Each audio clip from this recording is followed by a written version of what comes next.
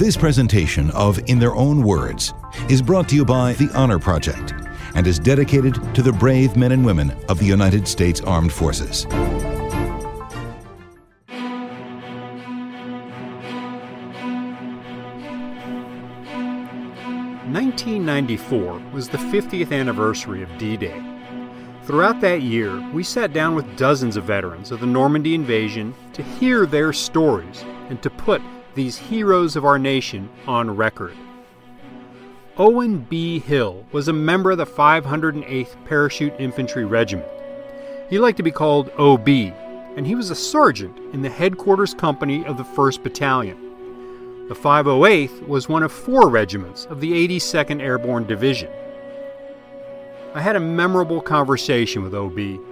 He openly discussed his training and combat experiences, and he eloquently expressed his thoughts on the nature of war and what it did to him and his fellow paratroopers.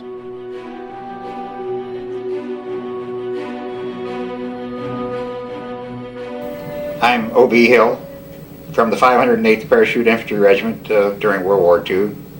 We were attached to the 82nd Airborne through all the operations in Europe. During that period, what was your rank during the D-Day discussion? I was a sergeant at that time, a battalion message center chief. First of all, we're going to talk about what your arrival to England and getting ready for this invasion. When did you get into to camp in England? How did you get there? We landed, when we first went overseas from New York, we landed in Ireland, and we were at Port Rush and Port Stewart, Ireland for about 45 days. Then we went to England, through Scotland, and rode the train down to Nottingham, England, and arrived there in the dead of the night, midnight, and everything blacked out, of course. And we were loaded into trucks and buses and taken to Wollaton Park, which was a very, very nice section of Nottingham. When was this? What time of year? It was in March of 1944. And you'd finished your airborne training by then in the United States? And Yes, I had finished jump school in September of 1942, and from there I stayed at Fort Benning and went through communication school and the first class of advanced communication school, and then went through demolition school at Fort Benning. And then I was put aside until the 1st Battalion of the 508 finished jump school, and I was transferred then to the 508. You get to England. What did you think England was going to be like? Did you have any anticipation, any thoughts? I had very little knowledge of England other than what I'd seen in books during high school. Back that time it was unheard of for an ordinary family to be able to go to Europe. Here I am on an all-expense-paid trip. It wasn't all joy, but I did have the opportunity to go. What was the troop transport like? Describe that for me, getting across there. The transport going across, we were on a very small ship. There wasn't room for the whole regiment to get on there. There were 2,200 of us, and part of the regiment had to be on another ship. And it was in December, and crossing the Atlantic in December is not best at, not good under any conditions. And our little small one, we were half underwater, I swore, half the way across. I think I got seasick the day I got on board, and I didn't get over it until I got to Ireland.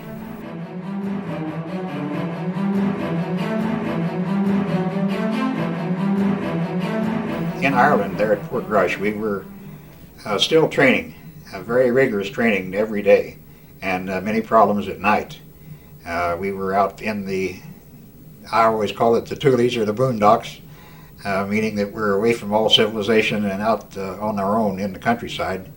And in Ireland, it's mostly, in that part of Ireland, it was mostly peat bogs. You step on the ground and go into your knees in the peat bogs. So it was very rugged trying to cross the countryside. And what kind of training were you doing? What were you learning? We were given night problems to attack a certain spot on the map and simulate that we were in combat and that we were trying to take this village or this bridge or whatever the objective was for that night. And during that time of the war, everything was blacked out, of course, even the cities. So it was totally dark wherever we went.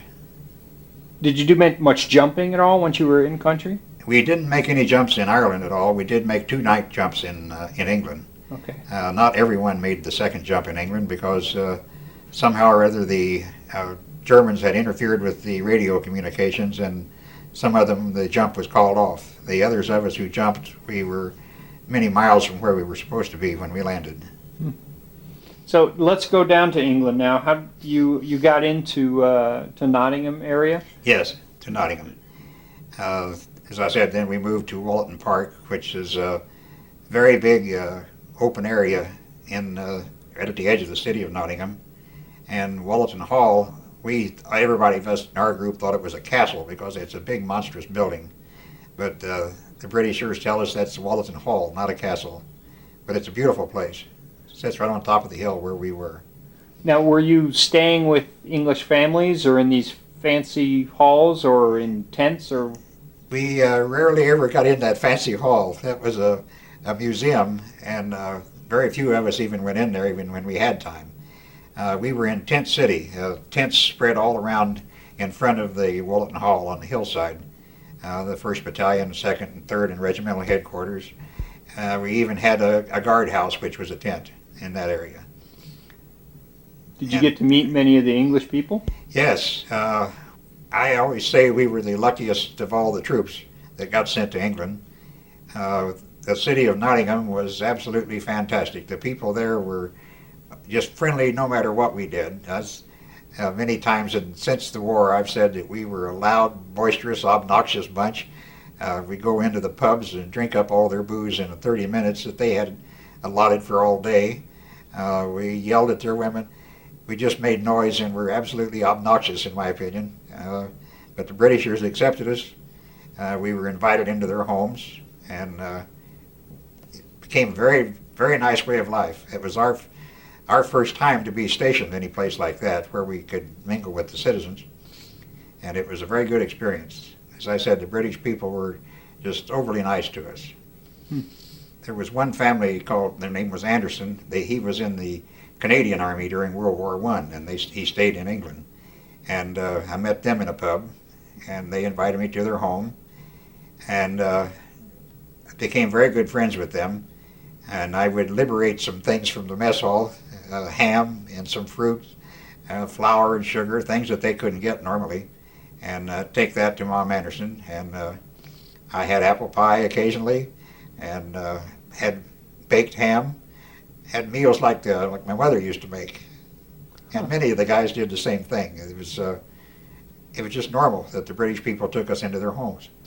These people had been in war and been under the difficulties associated with war for many years already. Why do you think they were so open?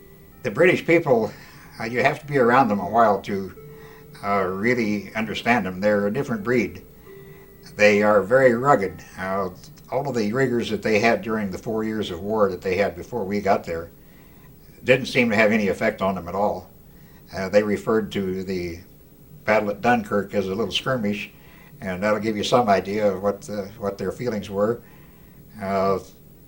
They just never did get their spirits down. They were always up, and they always knew in their own hearts that this was all going to come out for the best when it was over. Did it seem like there were more Americans in England than there were in America? I mean, did it seem like that? It sure did. On downtown Nottingham on a weekend particularly, the streets were absolutely packed with men from the 508, and the 507th Parachute Infantry was also stationed on the other side of Nottingham, and they were downtown, and many of the Air Force men were downtown Nottingham. It was just like being at home if you walked down the streets, because we outnumbered the Britishers 4-1. Well, that must have made you feel pretty good, though, to get accepted that quickly by these people. It sure did. I don't think anyone really got homesick as a result of that. The Anderson family, I felt they were my family when I was there. I could go to their house. I didn't have to knock on the door after the first 2 or 3 visits. I lived there. Was it unique to you, or do you think other guys had the same? Many of the guys had the same experience with different families in different parts of the area there. There's a little town of Beeston, which was right behind our camp. Many of the men went back there rather than going to downtown Nottingham, and they had families there. one 12-year-old boy came there regularly and got laundry from the regimental headquarters crew. His mother did their laundry and sent it back to them all washed and ironed very neatly. And they would give him items from the mess hall which they couldn't get at their family.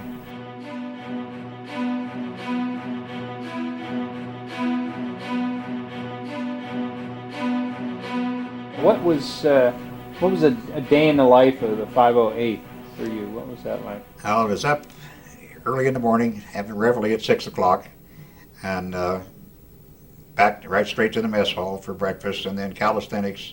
And we usually always had a problem of some sort during the day. If we were in camp, there was always a problem of some sort. By problem, I mean we were marched out into the field to, again, simulate taking a bridge or simulate taking a section of the forest, and just staying in good physical condition, really, and learning how to keep reading our compasses without any errors, how to read maps, and we would have times when we would divide ourselves up. Part of us would be the enemy and part of us would be the good guys, and we would attack each other in the woods to simulate another battle. Did you have any idea what you were training for? Oh, we knew that we were training for an invasion somewhere. That's the very nature of the parachute troops, is to be the first in, to be the invaders, and to go someplace where you know you're going to be behind the enemy's lines. Our regular problem was to drop onto an area and secure a series of bridges or and simulated airfield or something of this nature. Airfields were always a good problem because if we landed someplace and secured an airfield, then they could bring in reinforcements easily by the big cargo planes. So we simulated that problem regularly. But you knew that you were going to be going over the channel at some point. We knew we were going, we did not know where. Not until the last week. What did you think about when you thought about the Atlantic Wall, Fortress Europe? Sounds pretty intimidating. It was intimidating, and I'm sure that there were many anxious moments. I had some. I'm sure everybody did. But like everybody else, I had faith in the guy next to me, and he had faith in me. We were all trained to the very nth degree. We couldn't have had any better training than we had. We had good equipment. We all had the right spirit, and it was just going to take one hell of a good enemy to keep us from doing what we were supposed to. When you're getting closer and closer to what we have had, what's become known as D-Day, when did you find out when to get ready? When did you learn that the invasion was going to take place, say early June? When did you start to find these things out? One Saturday night, in the middle of the night, they loaded everybody up in trucks and took us to the airfield. We went to Folkingham Base. That's where our troop transport command was. And then we found out where we were going. Up until then, we did not know.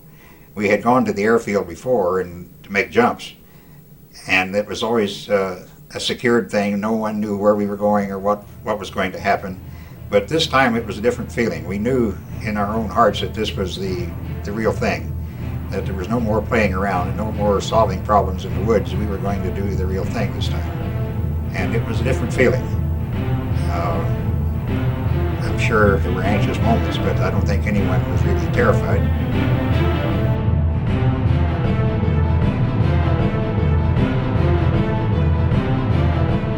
We were ready to go on the night of the 4th, but the weather conditions called it off for one day, so we were postponed for one day. What did you do that night? Where did they berth you? What did you do? There were no buildings on this airstrip where we were, except for one big hangar building. We had tents that we lived in, and this hangar building had a poker game going in one corner and a crap game going in another corner, and it had church services in another corner, and they were showing movies in there all at the same time. And everybody was in good spirits. They were talking and laughing in the poker games and the card games and the crap games. The movie, I'm sure, was good. I remember going to the movie, but I couldn't have told you what it was.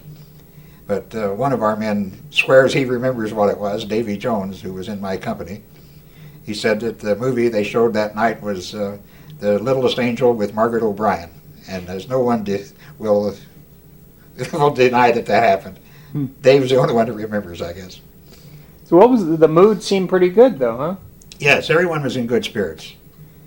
Even in the church service, there was no signs of any fear or any regrets that they had joined this outfit. They were there to do a job, and they were ready to do it. They couldn't have had any better spirit than what we had that night.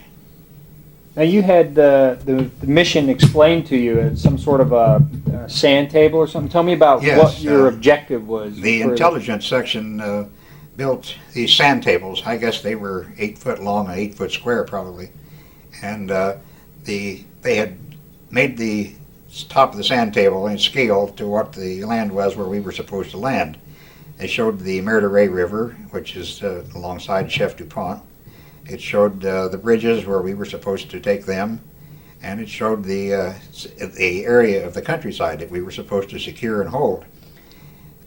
And we studied that table every chance we had. We went in there to look at that table some more. And I think every man in the unit was very familiar with what was to be on the ground where he landed. Before you left, did you write any last-minute letters home, anything, wife?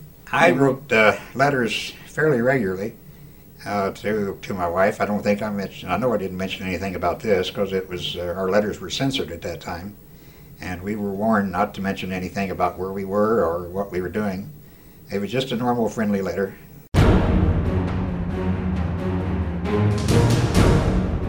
After that one-day delay, Obie Hill and his fellow paratroopers boarded their transport aircraft on the evening of June 5th, 1944.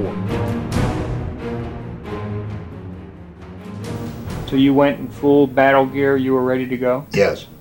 We took everything with us. We had access to all the ammunition and hand grenades or whatever we wanted. There was plenty of it there. All you could carry, you took. I carried my M1 rifle, and I had a .45 pistol, and I had a lot of ammunition, a lot more than was allotted amount, but there was lots of it there to take, and I didn't see any reason to leave it there if I could carry it, so I took it. I had hand grenades. I had a gammon grenade. I had 2 gammon grenades. Those are British grenades. I had a phosphorus grenade because I had some equipment that if I was captured, I was supposed to destroy it, the code converter. I was going to destroy it with this phosphorus grenade. When I got into the plane, I couldn't climb the steps. I had to be pushed. I had too much equipment on me. I couldn't take my reserve chute, for example. It wouldn't have done any good anyway, so I left it. I couldn't take the Mae West, which was to keep us floating if we landed in the channel. I had to leave that. I left my gas mask and filled the gas mask case full of cigarettes. But I took all the things that I thought was essential. So you're on this airfield. Was it dark? It was still light. The night of the 5th when we loaded into the planes, this was, I'm guessing now, about 9 o'clock because we flew for 4 hours before we got together. All the planes got together, assembled in the proper order. And so we were flying around when it was still daylight. And then when they all got assembled, we went to the south and came back towards France, across the Jersey Islands, and we started getting anti-aircraft fire from there. And then when we hit the coast of France, there was a lot more anti-aircraft fire, and the clouds there caused us to caused the pilots to spread out, and consequently we were not dropped in a proper place. A few planes landed exactly where they were supposed to, but they were very few. Now you're flying over and you're about to jump out. What's the feeling that this is finally going to happen? What's going through your stomach? I don't think that anyone was petrified with fear. They were all anxious, of course. That many of them have said that was one jump they were happy to make because of all this flak coming up at the airplanes, and they didn't want to go down with the plane. But I don't think anyone was really terrified. We'd been trained to expect this, and I don't think anyone was really surprised. Did you guys do anything like, I saw some films where people painted like war paint and stuff? Yes, like we had used burnt corks and blacked our faces and to keep from being shown up at night so well. Now what's the flight over? Is it too loud to talk inside, or people? No, you can talk. You have to talk a little louder than normal, but you can talk to each other without any problem. And what are you talking about? Oh, just normal conversations, really. It wasn't concerning the invasion or anything like that. They didn't talk about that. They avoided that topic, evidently. Everybody did. It was just a normal, friendly conversation. A lot of laughter, nervous laughter, but it was laughter nonetheless.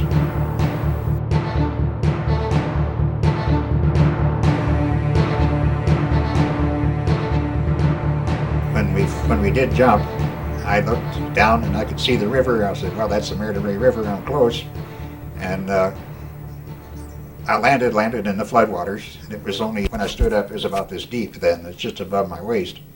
And but on the way down, the Germans were shooting at me, and they hit the gas mask that was on my side. That spun me around. I don't know how high we were, not very high, because it didn't take long to get to the ground. It seemed like forever with all these tracers coming up at you, but it wasn't that high. And they were still shooting at me when I hit the water. And when I stood up, they were shooting again, so I went back down and had just my nose and my head sticking out to try to breathe. So it was a different experience. It was under dark, it was in dark, right? Yes, it was 1:25 in the morning. Okay.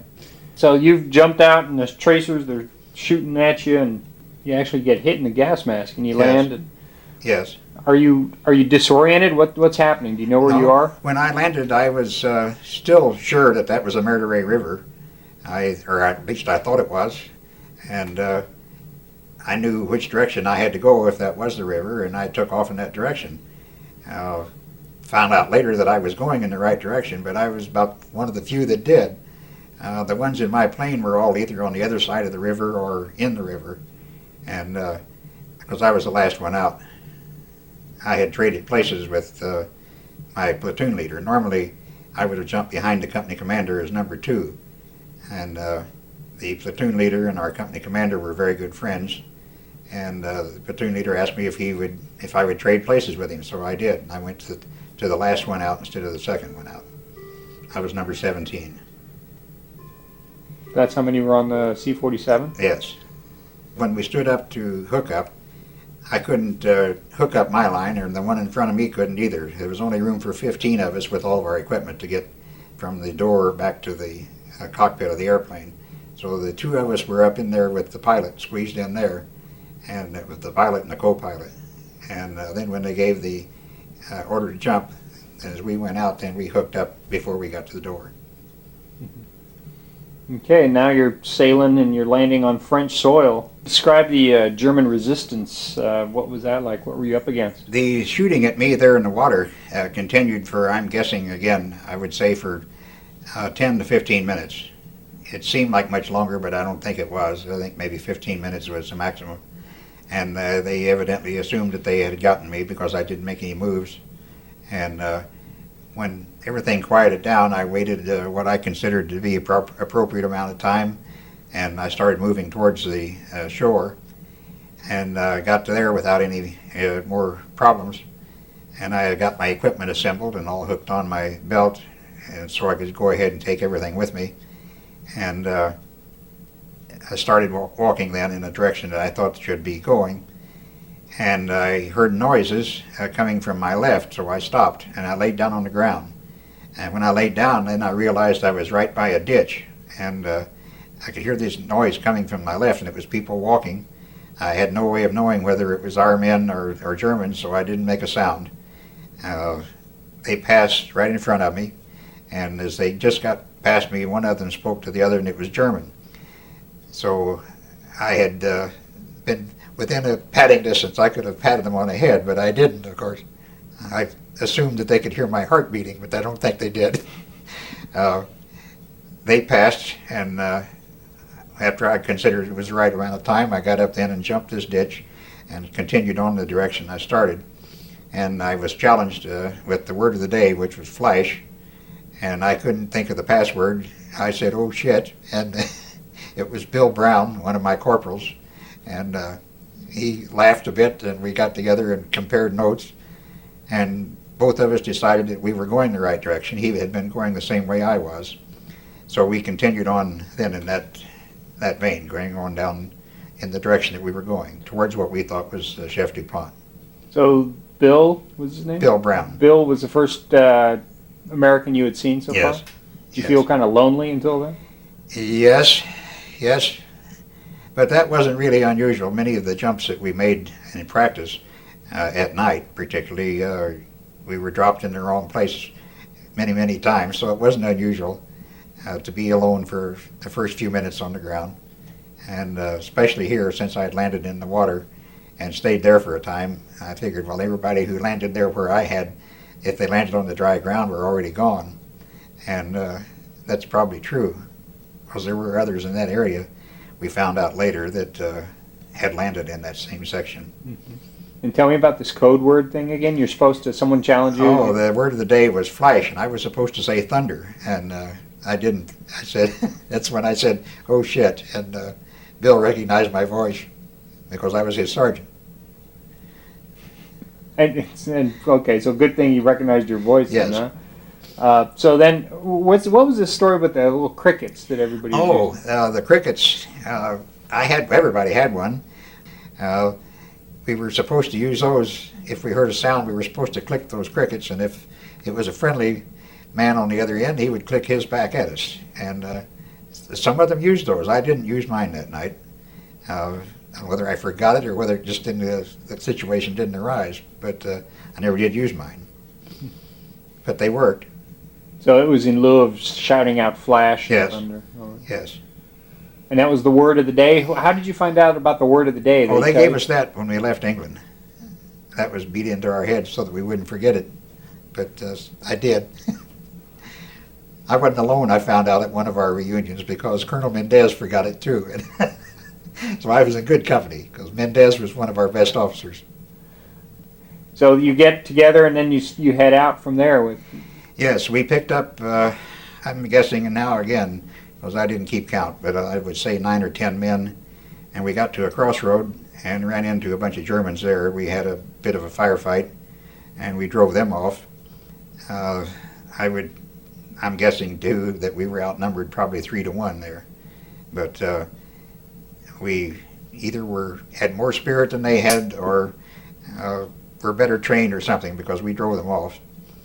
We wiped out a few, and the rest of them ran. So we continued on then, and we picked up a few more strays along the road, and at another crossroad we ran into the Germans again. Not sure that it's the same group. I'm sure that it wasn't, because they were going the other way. But once again, we had this firefight with them, and we drove them off. And then we got to a little town which we later found out to be Boozeville. And then we knew that we weren't on the Meurthe River. The river we had landed in was the Douve River, and we were off course. But we were still going in the right direction, but it was pure accident that we were.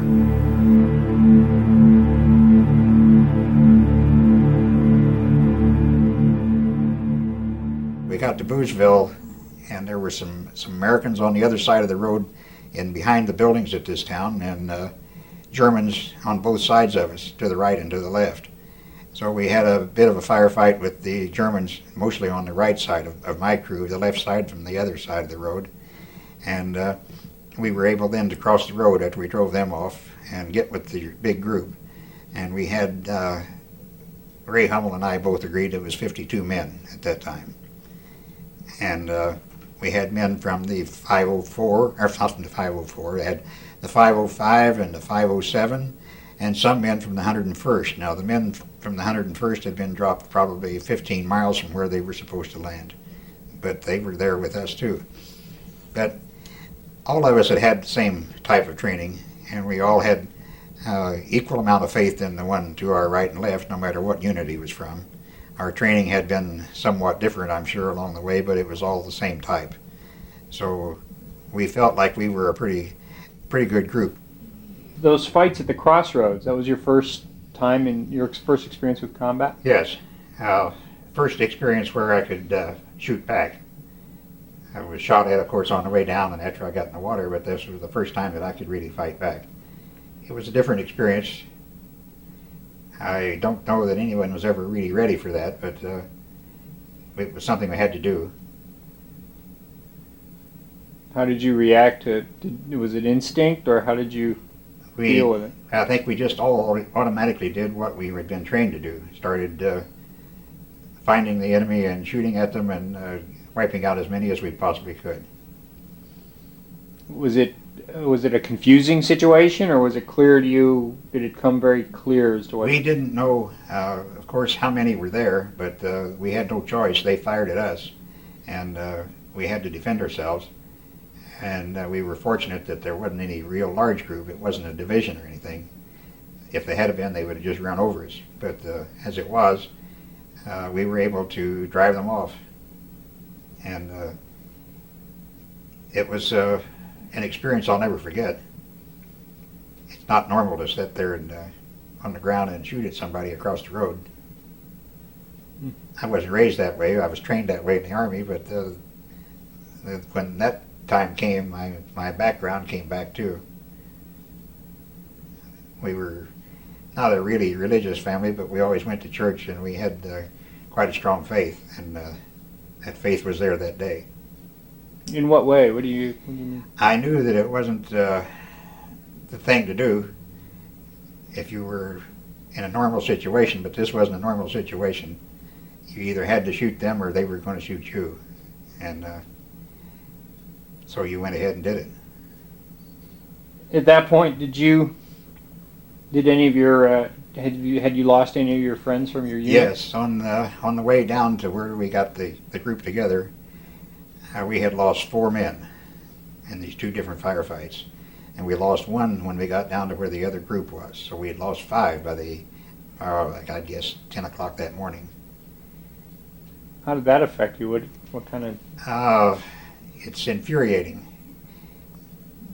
You get absolutely irate because a couple of them were pretty good friends, and you sort of lose control. You're not human. You get to where you'd like to just jump up and wipe out the whole crew. You know you can't do that. You have to take your time and do it methodically. But you get so absolutely mad that you feel like jumping up and running right at them. You can't do that. It's a good thing we were trained not to. Because I'm sure many of them had that same feeling. I'm normally a pretty peaceful character, and but when I get mad, I lose control, and I had almost done it that day.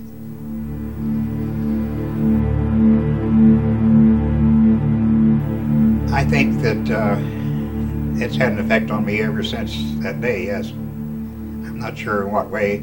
It's made me more compassionate, I think. I'm more considerate of others, I hope. Anyway, I think I am. I try my best to see the other person's point of view before I react. I don't always do it, but I try to. And I still think back on those days regularly. It's been 50 years, and it still comes back. And the memory is very vivid. Seeing the friends killed, yes. Every day, we rise, challenging ourselves to work for what we believe in. At U.S. Border Patrol, protecting our borders is more than a job. It's a calling. Agents answer the call, working together to keep our country and communities safe. If you're ready for a new mission, join U.S. Border Patrol and go beyond. Learn more at cbp.gov/careers. And seeing that, did you yourself feel as though your time had come up? Did you feel in a situation where it was going to end for you? I don't remember ever thinking that. I never had really had time to think that my time was there. I was thinking what I had to do next and what was the best way to get rid of the enemy across the road. And I don't think I ever worried about being killed at that time. There was a time later that in one situation where I had some time to think, and then I thought back at, well, in my hometown there's this square, and they put the names of all those who were killed in World War I up there on Memorial Day, and I could see my name up there as one of them from World War II on the next Memorial Day. And I thought of home, and when that happened, Ray Hummel and Ray was the ranking non-commissioned officer in our group. He was a staff sergeant, and I was next in command as a sergeant. We had no officers, and after we got across the road and all of us were together, we wondered what was around us, and we couldn't really tell from where we were, but these were two-story buildings in front, alongside the road. So we decided that if we get up into one of those buildings, we could see what was around us from that point of view. So Ray and I shot the lock off of the back door, one of the houses, went up into the upstairs, and there were two big windows right alongside the road, and three German tanks came down the road. And one of them stopped right in front of our house, right in front of where we were. They were French Renault tanks that the Germans were using. And the turret opened, and this German stood up in the tank, and he's looking around to see what's going on. So I handed Ray a Gammon grenade, took the cap off and handed it to him, and he dropped it right in front of this German inside the tank. Well, the tank was like an eggshell. It was out of action. And when that happened, of course, the other two tanks started looking around to see what blew up this other tank. They didn't know that we were up there. But we took off from that building and went out behind the building, and then that's the time that I wondered, because I just knew those tanks were going to come back there. We had nothing to wipe them out with. If we didn't get above them so that we could throw a Gammon grenade inside, we had no chance. But the tanks didn't know where the explosive came from, and they took off, went on down the road. And we were greatly relieved. But during the time that we were wondering what they were going to do, that's when I was thinking of this monument there at my hometown. So, because I had some time to think. It doesn't pay to have time to think. You get depressed.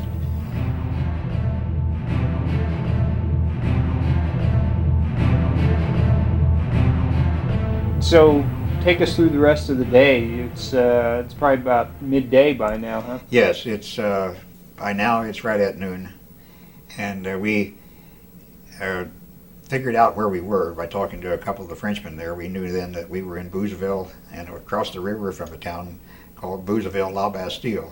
This little village that we were in was Bouzeville, and we knew now that Chef Dupont was straight ahead to our right, across some causeways. So we started moving in that direction, and every time we would move from one hedgerow to the other, we were fired at from both ends by the Germans. We crossed all of the hedgerows down to the next road, and we only lost one person in that operation. Had a couple of them wounded. But we got down to the next crossroad, and every time we moved in any direction, they opened up at us with machine guns. So we couldn't go. We were surrounded on two sides by the river, and we couldn't go out that way because they were across the river and could see us. And the other two sections was a road this way and a road this way. And there was a house at the corner of that crossroad. We got to that last hedgerow, and that's as far as we could go. And we stayed there 5 days. The Germans had that house, and we were firing at it, trying to get rid of them so we could go on. And in the middle of the afternoon, we heard an American voice yelling, "Stop shooting or they're going to kill us." Well, then we realized that they had prisoners over there, some of our men as prisoners. And so we stopped firing for a while. And after about an hour and a half, I would say, they started shelling us with mortar shells, and so we started firing back. But they had evidently moved the prisoners out of there by that time and taken them down the road somewhere else, because we heard no more from our prisoners. Since that time, I met the gentleman who lived at that corner. He was a 14-year-old boy at that time. His name is Pierre Cotel, and I thought that the prisoners were in the house, but the prisoners were laying on the ground out in front of the house at the edge of the barn lot, and that's where they yelled at us from.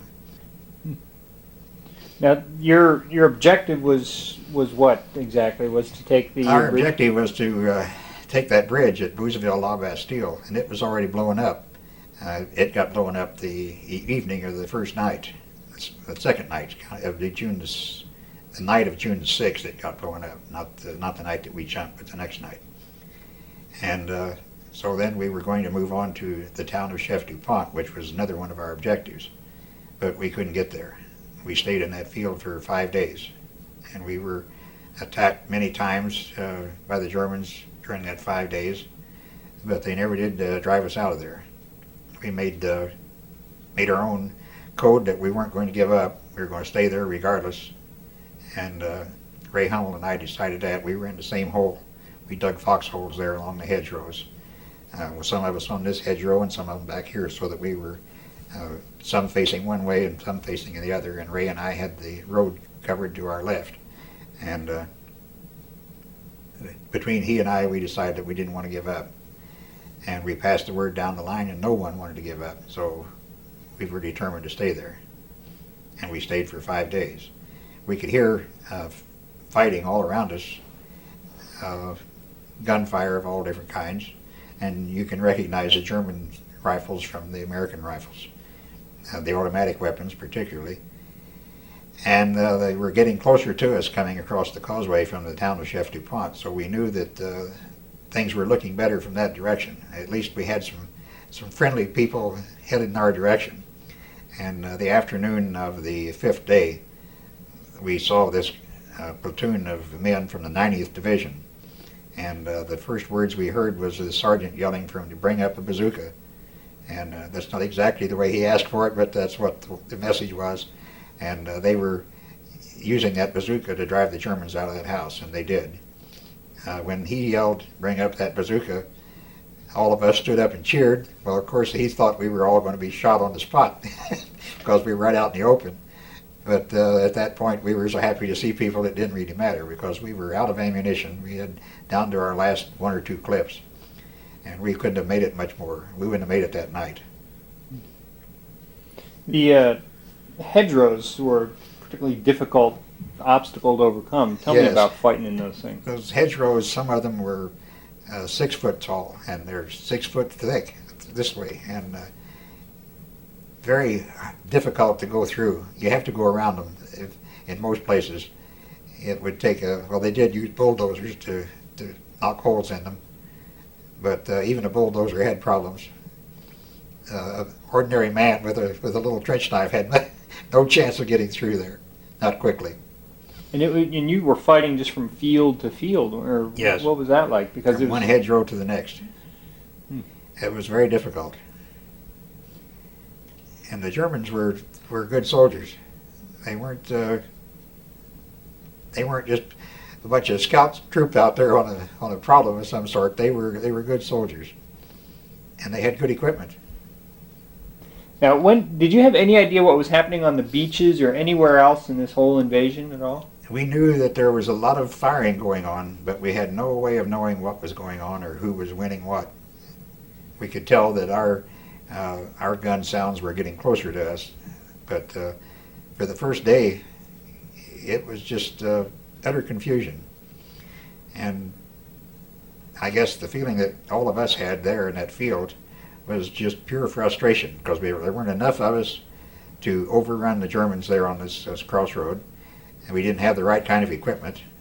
If we could have had access to the equipment bundles and gotten some bigger guns, if we could have had a couple of machine guns and a mortar or two, and maybe a BAR, we could have really done some good. But we did all right with what we had, but we could have done a lot better. We could have kept going, I think, if we'd had more equipment. But those bundles were lost in the Yes. drop in the water. Yes. Now, when did you find out? When did you feel like, gee, this invasion might have worked? When did you get that sense? When I realized that they were getting closer to where we were, then I knew that it was working. And I felt that it was, anyway. And that was when about? That was about the 3rd day, and I could tell that they were getting closer. It's a little bit of a relief there. Yes, but they weren't close enough yet for me to feel really secure. When did that come? When? On the fourth day, I guess, it was because then I could tell that they were very close. And they were in the town of Chef DuPont that day and coming our direction. Now, did you go through Saint-Mary-Église in any way? I didn't go through there until the night of June the 13th. I got wounded and was hauled back through there in an ambulance. So oh, okay. that was my only time through Saint-Mary-Église during the war. Let's talk about your the fighting mid part of June where you got wounded. What were those circumstances? We had gotten back to the unit on the night of the 11th, and on the morning of the 13th, we were to cross the Douve River back where I had been in this field, and the 1st Battalion went to the right and the 2nd Battalion went to the left to secure some more of the Norman Peninsula. And before we got to the town of Coigny, I was in a building, and the building got hit by an 88 shell and blew me out of it. I didn't get very little shrapnel. I got a lot of rocks from the wall that stuck in my back, but very little shrapnel, but I was really banged up. I didn't realize it, but I didn't know it really until 1950 when I got home. I'd been home 5 years, and my left arm went completely numb, and went to the VA hospital and found out my neck had been broken, and that's when it had to have happened. And because my arm didn't work right after that from then on. So all that time you had a fractured neck. Gee. So then you had just been fighting small engagements throughout that period? Yes. Landing and... The Germans were pretty much on the run by that time.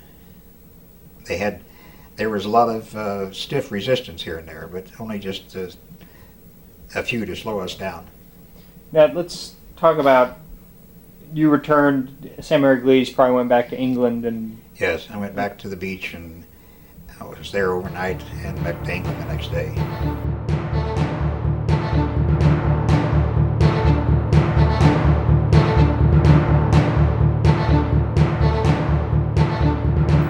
'50th anniversary coming up. Yes. What do you think is being celebrated or commemorated? How do you characterize this reunion? It's just a landmark. 50 years is a long time, and the peace has lasted that length of time. And I think that there are probably many reasons that they're doing this. The main reason is to recognize the fact that the world put down someone like Adolf Hitler in his efforts to take over the world. Hill remarked how they had climbed into those transport planes as innocent young boys and were then forced to grow up in one night. Hill and his friends brought home more than just memories. They carried lifelong scars, the kind you don't necessarily see on the body. Combat had changed them all. What do you remember about those guys that didn't make it? Like, what do you think about them? I think of them quite frequently. Well, in Normandy, for example, my battalion commander, my company commander, my first sergeant, and many from my platoon were wiped out, killed. And I often wonder what would have happened to Martin Joseph Tehan, for example. He was a very likable young fellow from New York. Always happy, always singing, and very intelligent. And he was killed about the first day. And I always wondered what would have happened to Marty if he had lived through all that. And Captain Ruddy, my company commander, was, I guess, the finest gentleman I ever met in the Army. He was an old Army man who would, any of his men would have followed him anywhere, and he got killed the first day. We didn't really get to know our battalion commander that went to Normandy with us because he had just been transferred in, but he just barely got on the ground and was killed the first day. My platoon leader, who traded places with me, got shot through the stomach and captured the first day. I still think I saw him this month, or earlier. Well, I saw him last month in March. at a company reunion, and every time I see him, I thank him for trading places with me, because he's got that extra hole in his stomach, and he's got a lot of problems that I don't have. But I often think of the men. At church during silent prayer time, I always offer a silent prayer for them. Do you think it was worth it? Well, if we hadn't have done it, life wouldn't be the same here now, because the Germans would have taken over this part, just as they did in Europe. So I guess it was worth it. You see all their faces in those big company pictures, the photos of the group together, and what do you see in their faces, in their eyes? I'll remember all of the happy times we had. We had a lot of good times, a lot of fun before the real invasion. And I think back at those times and have a few laughs. When we all get together, we still compare notes. Like last year, for example, at our company reunion, one of the guys showed up for the first time, and I told him in the room there that John Crouch was coming, and one of the guys says, "Oh, I borrowed £1 from him in England, and I still owe it to him." And we didn't realize that £1 was worth $4.12 at that time. So before John got to the room, this guy had his $4.12 out, and he gave it to John and says, "Now we're even. Quit dunning me." Well, he had never seen him in 40 years. But John took the $4.12 home and framed it. So we get many things like that. But it's I refer to them as my family. They're closer than family, really. It makes you appreciate life more, that's for sure. And it makes you appreciate the friends that you have more. Hopefully it makes you a better person. I hope it did. They gave up their most precious gift, their life, for their country. They were, well, when we go back over there, the French, for example, refer to us as heroes, but we're not the heroes. The heroes are laying there in St. Laurent Cemetery. I'm not at all sure why I was spared. I've said many times that God was looking after me. He had something else in mind for me. I don't know what. I hope that I've done some good in my lifetime, and enough good to make it all worthwhile. But someone was watching after me. It wasn't my time. What would you say to your enemy, your former enemy, the guys who are on the other side of those hedgerows, if you could see them today? I've met some, and it's a strange feeling to meet the first one. But after that, I realized that they were just doing their job the same as I was. And I survived because maybe I was better trained than they were, or I was more fortunate than they were. I just happened to be in the right place at the right time. They were good soldiers. Their cause was not good. The reason that they were there was not good, but they were doing the same thing for their country that I was doing for mine, and they thought, I'm sure, that it was the right thing to do. Not all of them thought that, because we had some who were glad to give up, but they lost a lot of good men just as we did. They lost more than we did. And in fact, at times we've gone there and put a wreath in the German cemetery. They were good soldiers. Those people who were out there fighting us were just like we were. They weren't the ones that caused all of it. The ones that caused it were Adolf Hitler and his henchmen. There's no place for them, but they're going to be around forever. It looks like we're destined to have someone like that in the world no matter what's going on. They're not happy with things as they are. They've got to have more power, they've got to have more of this and more of that. What do you think about when you see a paratrooper, when you're on the ground, you see a guy jumping from a plane? You want to be up there with him? It's a good feeling. I go regularly to Fort Benning every year and watch the graduating class make their last jump, and it's a good feeling. I think if things were different, if my neck hadn't been broken and didn't have so many other problems, I probably would be trying to make it again. I would be glad to go with them, yes. It'd be a different experience. It just proves that once you're an idiot, you never get over it, I guess. After the war, O.B. Hill went to college at the University of Evansville in Indiana and got his degree in accounting. He landed a job at Hughes Aircraft in Southern California, where he worked until his retirement in 1986. Years earlier, he had founded the 508th Parachute Infantry Regiment Association and spent a lot of his retirement organizing reunions and ensuring that the memories and accomplishments of his fellow paratroopers wouldn't be forgotten. O.B. Hill passed away in June 2002. Margaret, his wife of 62 years, was at his side. Today in Normandy, there is a big stone memorial dedicated to O.B. Hill and a street named for him in Chef DuPont. We thank him for his gallant service and for sharing his story with us.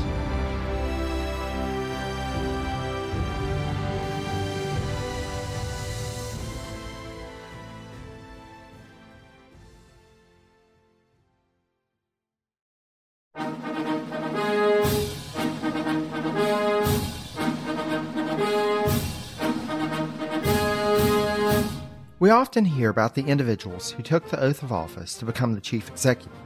But what about the other people who play a role in each administration, or the events that may not be as well known, but that contribute to the reshaping of the office of the American presidency?